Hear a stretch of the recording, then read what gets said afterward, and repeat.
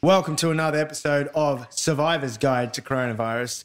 I'm joined here virtually with a good friend of mine, funny guy, who is missing the stage probably as much as me, if not more. It's Tommy Little. How's it going? What's up, legend? Mate, so good to see ya. Can I start with a question? You clapped just before, so you went like this. All right, guys. And was that a sync clap for your audio? Or is that how you start the show? That's how I start my... All right, guys. He was applauding himself. What a brutal way to applaud himself with just one. Yeah. It's like, I mean, if you're going to applaud yourself, give yourself a few. You're right, mate. You know what? That's straight. That's a pep talk I need every morning. Was too many. But if you only do one clap, you don't ever find out whether it was a slow clap or not.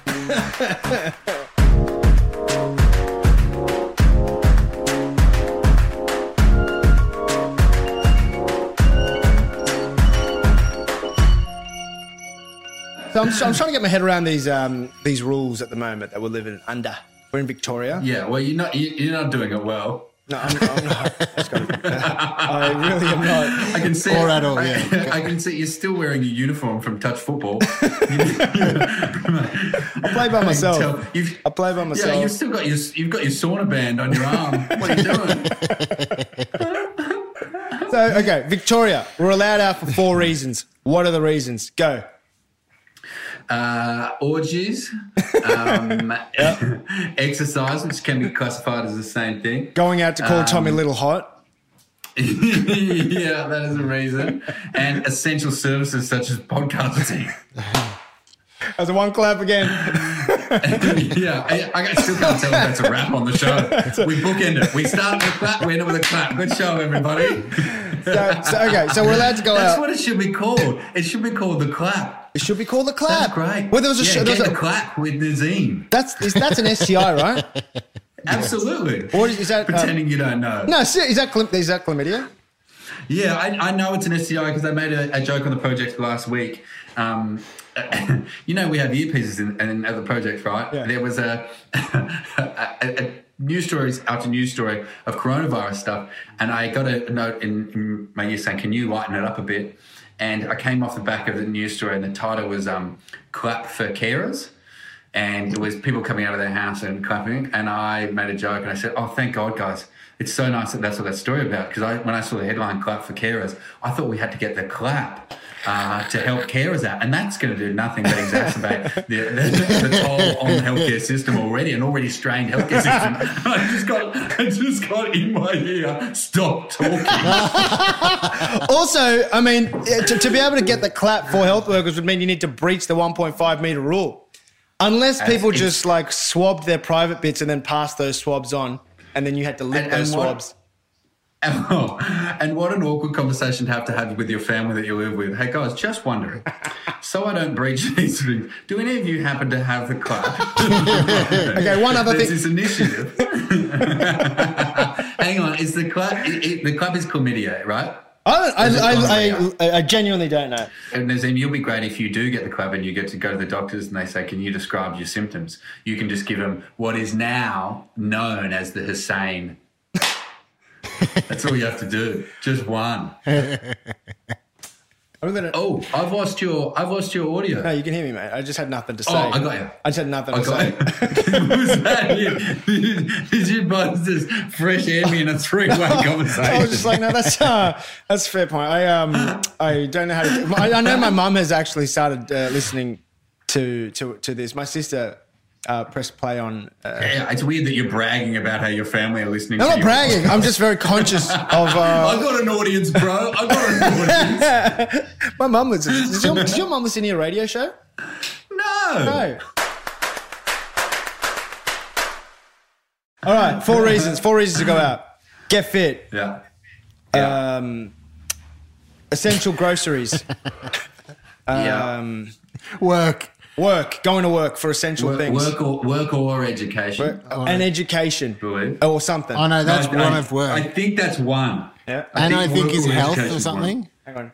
I think compassionate care is another. You agree?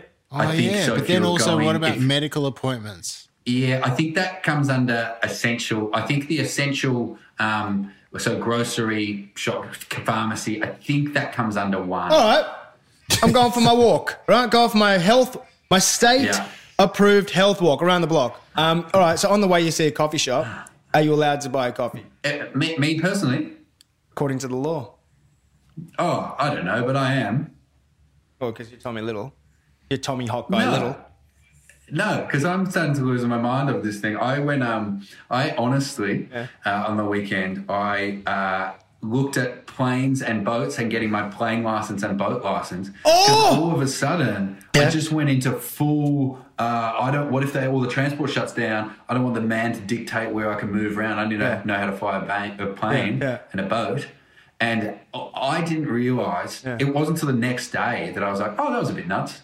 No, it's not nuts. Right. Okay, it's nuts because actually, so there's a friend of mine who's a private pilot, like he flies for like a private company, and he can't fly anymore because it's not an essential service. But he's trying to, because he's addicted to flying, he's trying to find a way where he can deliver essential goods to rural communities. But anyway, but yeah, basically, you should totally do that once we're allowed to fly. I was going to do that, and I just thought it was a bit insane. But now that you're saying you want to do it, Yeah. Do you want to go house in a plane? Well, a plane costs. They're It not- only costs like 80,000. Not only, but it's like 80,000 for a plane. I know. Yeah. I know. I did find some quite cheap ones, which I got told pretty quickly. I'm not sure if a plane is the thing where you want to get a bargain A cheap basement. one. Yeah, but price. okay, all right. But I'm up for it. But how I often think do you the hear- worst that happens for a plane is it turns into a kite. Listen, I don't know how to land, but I know how to take off. That sounds like a joke, but Great.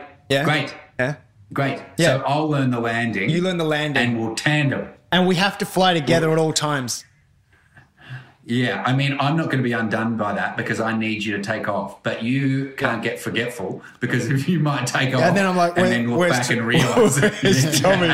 Okay, so there's a couple. So there's a recreation pilot's license, which means we're allowed to fly like close to the city at daytime. What you're not realising though is that I'm getting this plane to operate outside of the law, so it doesn't matter what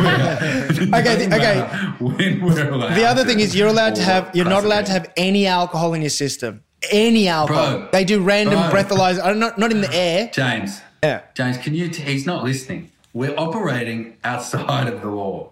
We can do any of it. It's fine. I've been saying in his ear this whole time, stop talking. Actually, since before we started the call, it doesn't work as well as it does on the project. I really don't think you know. Like, where the hell are you going to take off this plane illegally? How do you? Where's the illegal runway? Fields. How do And you said it yourself that your mate, the pilot, he's not flying anymore. That means there'll be plenty of quiet runways around with nobody on them. Oh. Just sneak that bad boy on. Boom. I am down for that. Let's do it. Worst that happens is they chase you, which results in the best thing ever, an air race. With our $80,000 plane against the Australian Air Force. Our bucket of bullets and things. That'll make I it. think they said in Tiger King, if you fly low enough, radars don't pick you up. So we just got to really. But maybe like police speed cameras do, like the ones that they use for cars. Yeah, but again, what are those suckers on the ground going to do? Yeah, exactly. Good luck. Let's meet up in a field, and I'll bring my Dummy's Guide to Flying Planes. Okay. Just Dummy's Guide to Landing. You Dummy's Guide to- already know how to take off. How do you know how to take off? Well, two reasons. One, I used Flight Simulator, Microsoft 97. And the second bit of training I had was at Luke McGregor's house in his bedroom. And he's got virtual reality headset. And Bro. yeah, and that actually is quite legit. Have you done it?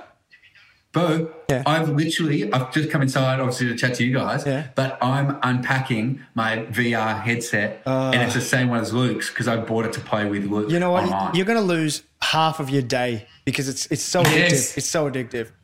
Now I'm just got to work out what to do with the other half. Also, the other half, I felt like I needed to hand sanitize everything after using someone else's VR goggles. Don't you think? It's a bit gross as well. People use it for all sorts it's of like stuff. borrowing someone's goggles. No, not that. I'm talking about what people use it for. Gaming and pornography, Tommy.